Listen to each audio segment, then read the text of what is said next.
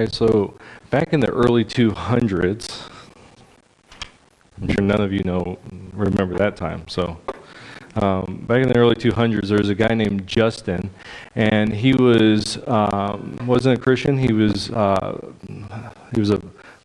Platonist.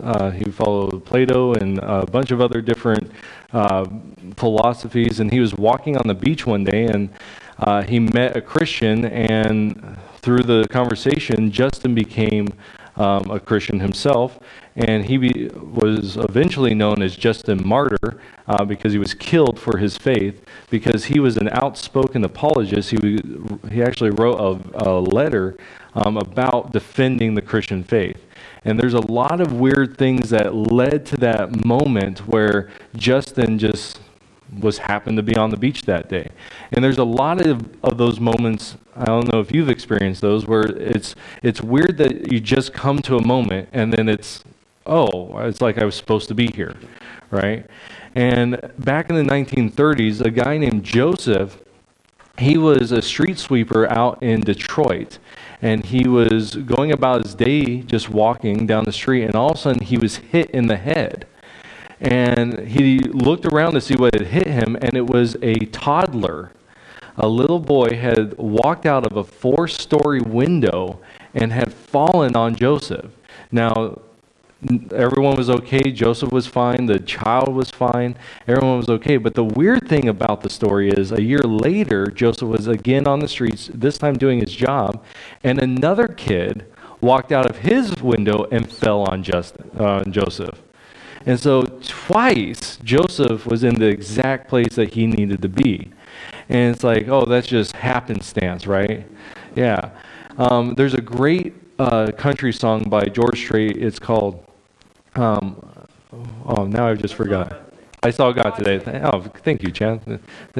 I Saw God Today. Beautiful song about seeing God's fingerprints in all these different things. He goes outside. The story is about his child being born, and he sees this flower out of the concrete, and he sees this other kid, and he just sees God.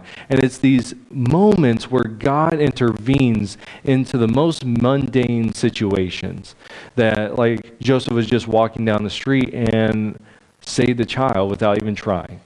It was that person on the beach that just had a conversation with Justin. It's these moments in our lives when the mundane is exploded and the extraordinary happens. And that's what we're going to be talking about today. So if you have your Bibles, we're going to be in Luke chapter 2, and we're going to be looking at the first 20 verses again, and we're going through this Christmas season, and we're focusing on the moments that happened during that night that was going on the very first Christmas. And so last week we talked about that the angels, they came down and they were singing the entrance music for God. That as Jesus is being born, you have the angels crying out praise to God. And they're doing this in front of the shepherds. And so we talked about that last week, and how, if we could go back there. Who's up there? Is that Robert? Yeah. Yeah, Robert. Hey, go back. There you go. So last week we talked about this, the angels praising God, and how it's in the Bible, we only actually see 3 times that the angels praise, that they're actually singing. And we went through those passages, and one of them, it comes from Job, it comes from the 38th chapter, and it's about creation. And so the angels sing at creation.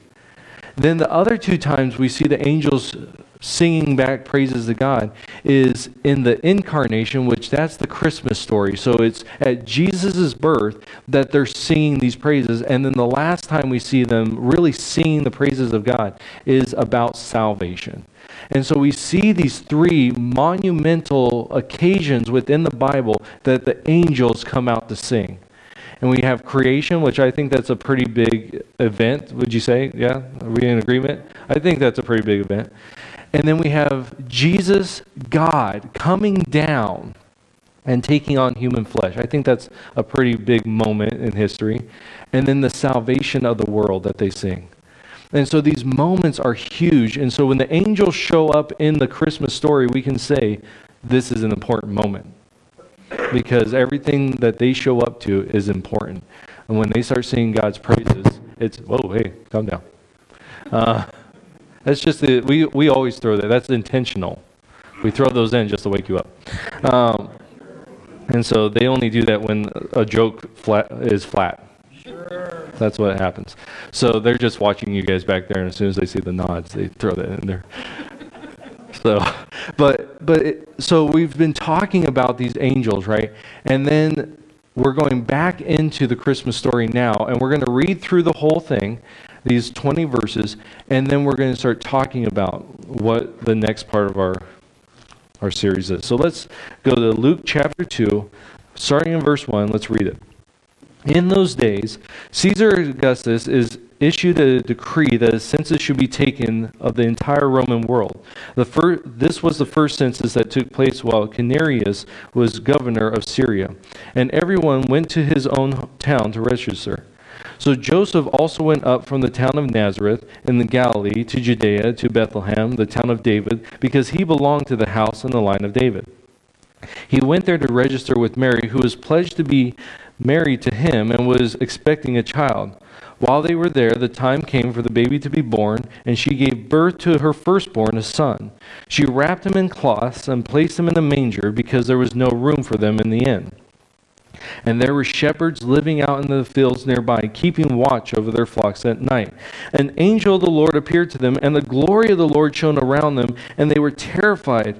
But the angel said to them, "Do not be afraid. I bring you good news of great joy that will be for all the people. Today, in the town of David, a Savior has been born to you. He is Christ the Lord. This will be a sign to you. You will find a baby wrapped in cloths and lying in the manger." Suddenly, a great company of the heavenly hosts appeared with the angel, praising God and saying, "Glory to God in the highest, on earth peace to men on whom his favor rests." When the angels had left them and gone into heaven, the shepherds said to one another, "Let's go to Bethlehem and see this thing that has happened, which the Lord has told us about." So they hurried off and found Mary and Joseph and the baby who was lying in the manger. When they had seen him, they spread the word concerning what had been told to them about this child. And all who heard it were amazed at what the shepherds said to them. But Mary treasured up all these things and pondered them in her heart. The shepherds returned, glorifying and praising God for all the things they had heard and seen, which were just as they had been told. And so you have this moment, right, where the angels come out and they start praising God in front of these shepherds. And we were talking about that we're focusing on three groups or three parts to this this passage, and we talked about the angels last week, and now we're going to talk about the shepherds. And I love the shepherds. They're probably my favorite part of the Christmas story because I can really relate to them the most. Now, I grew up in California, the rural area of California. Okay, now you might be going, what's that, right? It's not like Wyoming rural. Okay, so if you're from Wyoming, it's not that kind of rural. Okay, we have people around us. All right. So, but in California, we lived up in the foothills in what's called Amador County, and there was farms and there was ranches all around us. I love going there. In fact, me and my wife, we went there this past summer to kind of show our kids where I grew up because we always go to her home area, and it's just a big city. And so I'm like, let me show you what real, and in fact, it was funny because I let slip a howdy to someone. Like, howdy? Like, this past week, and my daughter goes, you can't say that, you're not from the country. Hey! I bet you are. No, and this was the reason why she said it. You live in Quartzsite. I'm like, I don't think you know. I know you're right here, that's why I said it. So, but anyways, and she's gone. But the reality is, so, grew up in this country area.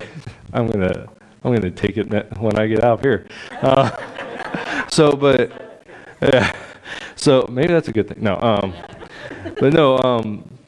So I grew up in the country area, and you know you're from the country when at night, like you know the sounds of the country. You know the crickets and the bugs that just chirp away, and you hear the distant mooing. You know that sound.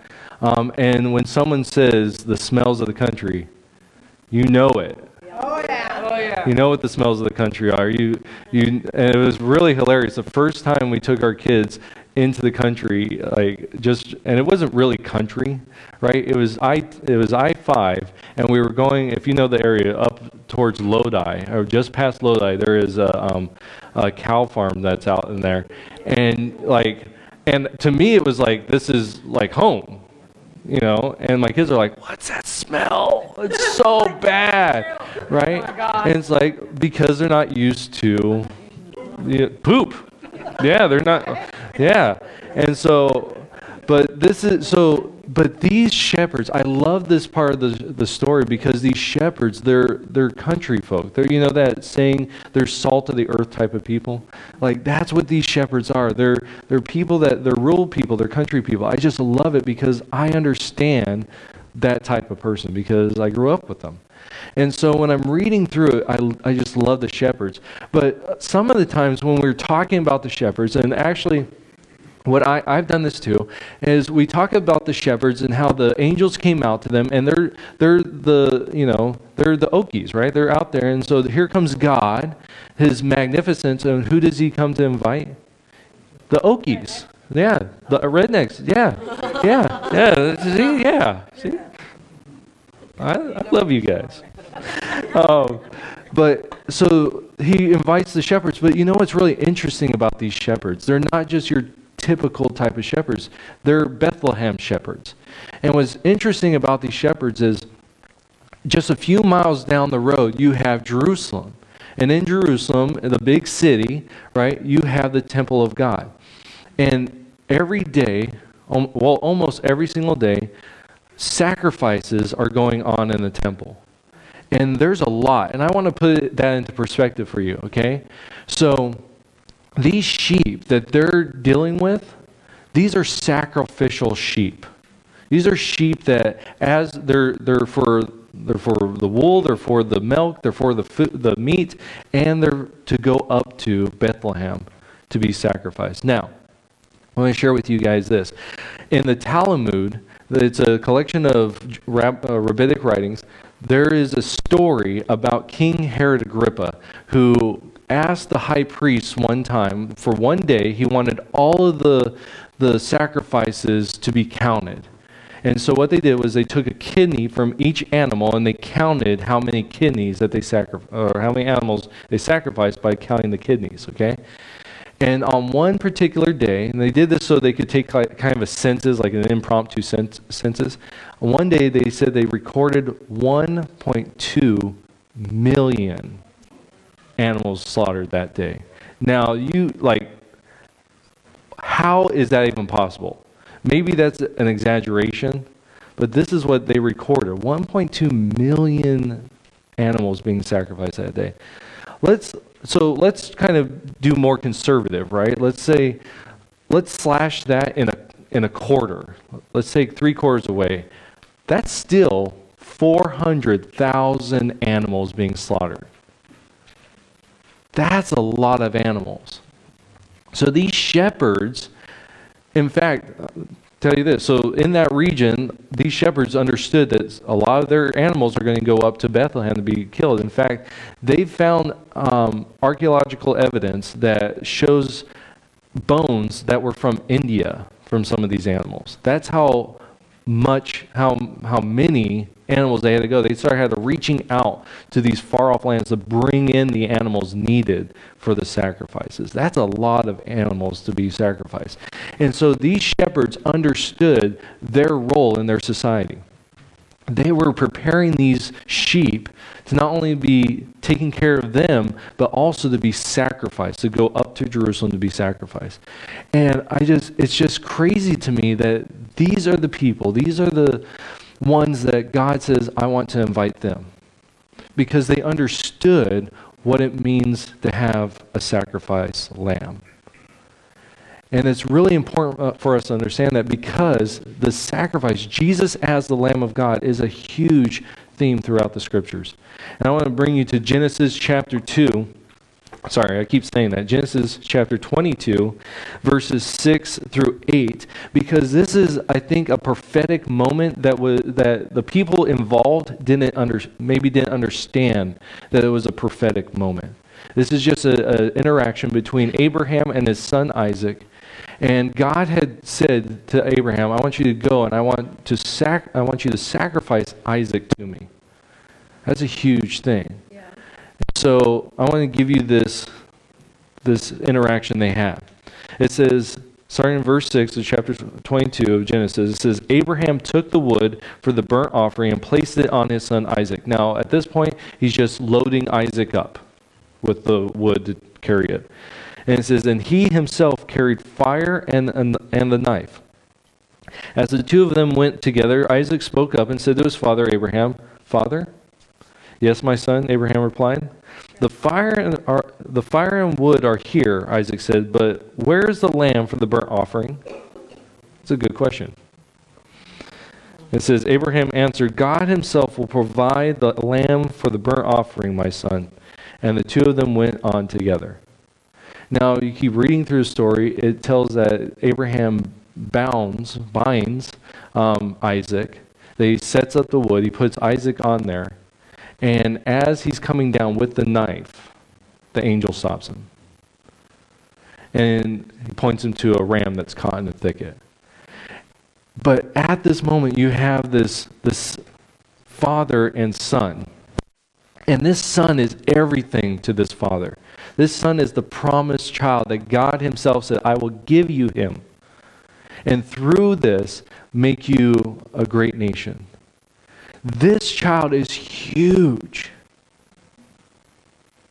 And God says, sacrifice him. Bring him before me and sacrifice him. And so, you have this moment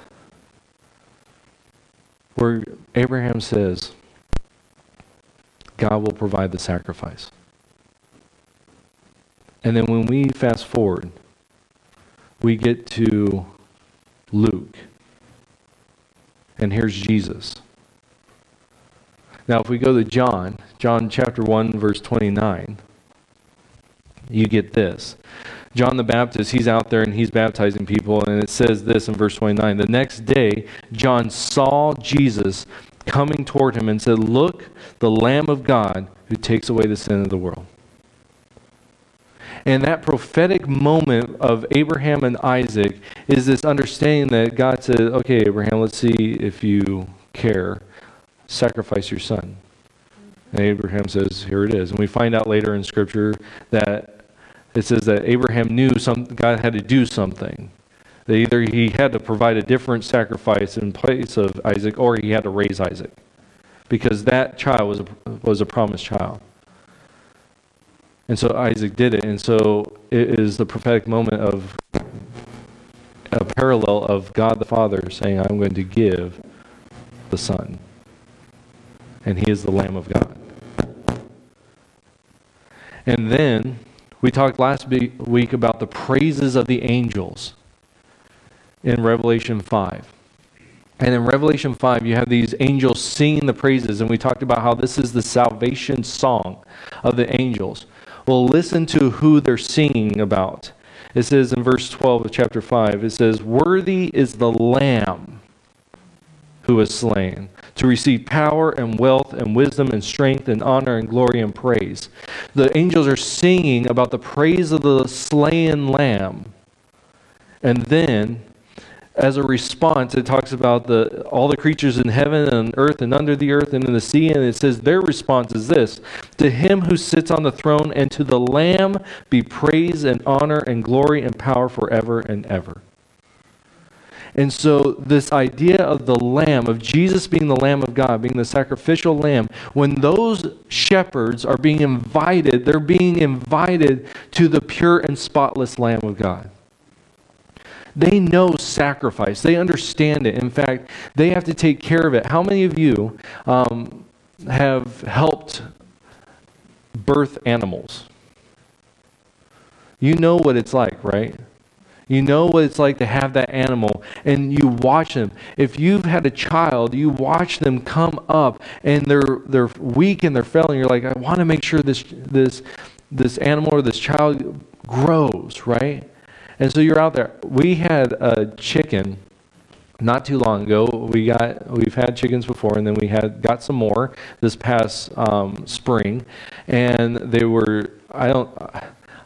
I'll tell you right now, I hate chickens. Okay, I like eating chicken. They have to be done right for me to actually care to eat them. I like chicken wings. But so we got these chickens, right? And they're all small, and so one of them gets sick. And so what is a good dad? Okay, very good dad here. I go spend $20 on this $4 chicken, and I get a shot for it. Okay, I take it to Blythe. We get in. I mean, we rush there. Like, it's like a Friday night or something. We rush there, get that marvelous chicken, a shot.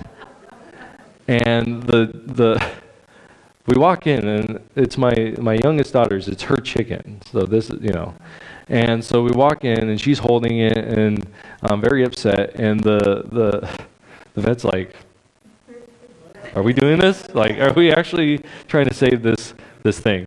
And he's like, so he pumps her full of something, probably water. And he's like, "This thing is feathers and lung. Like, that's all there is to this thing." And he's like, "If it makes it, it makes it." And so we carry that chicken back to health. Okay, and then its buddy dies like 2 days later, or something like this. And then it dies like a month later. I don't know. Yeah. So, but it was like trying to make sure this baby chick lived. And it's really interesting the way God sets up the sacrifice of lambs, that the Jewish people had to bring them into their houses and live with that thing, and then had to sacrifice it. Because the understanding of the consequences of our sin is huge. And to know that in the Old Testament that our sin is being put onto this innocent creature, these shepherds understood what sacrifice was. They were out with those things all the time. And they knew the destination of them. They're going to be slaughtered. And here they are being invited to see the sacrifice for the world. It's a huge moment for them that we can't just gloss over. They're smelly, they're stinky, and they're coming in. And there's more, it would seem more important people in the Christmas story, right? Mary and Joseph. Well, you kind of need Mary, right? Pretty important. Joseph's a good guy, right? He's an important person. You have the angels, pretty important. We talked about them last week. You have the wise men. We want to go into the whole story. We got the wise men. They're pretty important people, rich, come with really great gifts. And then you have the shepherds. It's like, well, why are they there? Well, because salt of the earth people are being brought in because they understand what sacrifice meant. They understand it. And so this whole idea that Jesus is our lamb is really, really important in the Christmas story. And we can't gloss over that. But see, this is something I think that we can forget sometimes, is that, especially right now with our society, our society right now is, to put it mildly, nuts. Right. Okay? We have a lot of things, and wherever the future of our nation goes, that's where it's going to go. And a lot of times we can get into this idea that it's our leaders that need to direct us so that our world becomes better. And the reality is most of the people that want to be leaders, their focus is this world. And that's it. And what we need is ordinary people to step up and start pointing people back to God. I love the shepherds because they are just ordinary people. They're not kings, they're not Caesars, they're not governors, they're not princes. There's nothing about them except they understand what it means to have sacrifices being watching over it, and the pain and the process of the whole thing. And we as believers, we need to realize that this world it's in chaos, and there's so much loss of hope, so much hopelessness in this world right now. We have suicides are going up. Domestic abuse is going up. People are failing constantly in trying to keep it all together, and things are just falling apart. And where is hope? Christmas, the whole purpose of Christmas is Jesus coming to bring hope to the hopeless. This is the moment in the year where we should be able to say there's hope, but everywhere around us, there's not. But you know what? God doesn't just use the kings and the princes and all them. He uses the ordinary folk to stand up and say, you're right. The simple to confound the wise. I'm not calling you all simple. But seriously, if you trust in Jesus as your Savior, the hope of the world walks with you. He indwells in you. So, what are we supposed to do? We are called to point people back to Christ, who is the hope. So in this time, we have a great opportunity to point people right now to the hope that is in Christ. And so that's my challenge for you this week, is to go and first and foremost is encounter Jesus as the Lamb, as a sacrificial lamb. That little child is God wrapped in human flesh, and his whole purpose is to grow up to die on the cross. That's his purpose. That's why he came. To bring us out of our own sin, to have that sin put on him. Why? Because he loved us enough to do just that. And so if we trust in Jesus as our Savior, as our sacrificial, substitutionary sacrifice for our sin, what are we going to do about that? Is Christmas just going to pass and people are going to continue in hopelessness that are around us? Or are we going to say, hey, I know the world's crazy. That's why Jesus came. Because this world is dying. And Jesus is the only way. But we need to get right with God. We have sinned. We have fallen short. We have done the things that God says not to do. We have rebelled against him. However you want to say it, we are far from God. And Jesus came so that we would have our sin taken away, that peace would be restored, that we would come into right relationship with God. And as Christians, we need to point people to that. Because there's hope. There's hope in this hopeless world. But it's only found in Christ alone. And so my challenge for you is to encounter Jesus as the Lamb of God and then share that hope with someone in your life that does not have it. Whether that be talking to them or writing. How many of you guys send out Christmas cards? Okay, so some people still do. Or Christmas text. That's what I do. Share the hope of Christ through it. If you know someone that's struggling right now, share the hope of Christ that's only found through him. And as we're marching towards Christmas, we can say that day represents the moment God came to us. The moment, and what's crazy is this, is all these lambs were humans bringing them to God. And Christmas is God bringing the lamb to us. And so we need to point people to the Lamb that was brought to us, that was sacrificed for us, so that we could have hope restored in a right relationship with him. And so that's my challenge for you this week. Let's pray. Heavenly Father, thank you so much for all that you do for us, for the very act of sending your Son as a sacrifice for us. Lord, I thank you so much. Jesus, I thank you so much that you loved us enough to be willing to go through everything. We know at least a little bit about what it means to go through the harshness of this world. Lord, you went through that and then so much more on the cross. I thank you so much. Spirit, I pray for our people. I pray for everyone in this room. I pray for your church worldwide, that we would step up this Christmas and that we would point people back to the hope, especially right now in hopelessness. And when people are hurting and they're losing jobs or they're losing loved ones and everything's just a constant bad day, Lord, help us to point to you, who is our hope, and that people would come to you and accept you as Savior, and that they would move forward in trust and in right relationship with you. Father, I thank you so much that we get to meet and we get to praise you.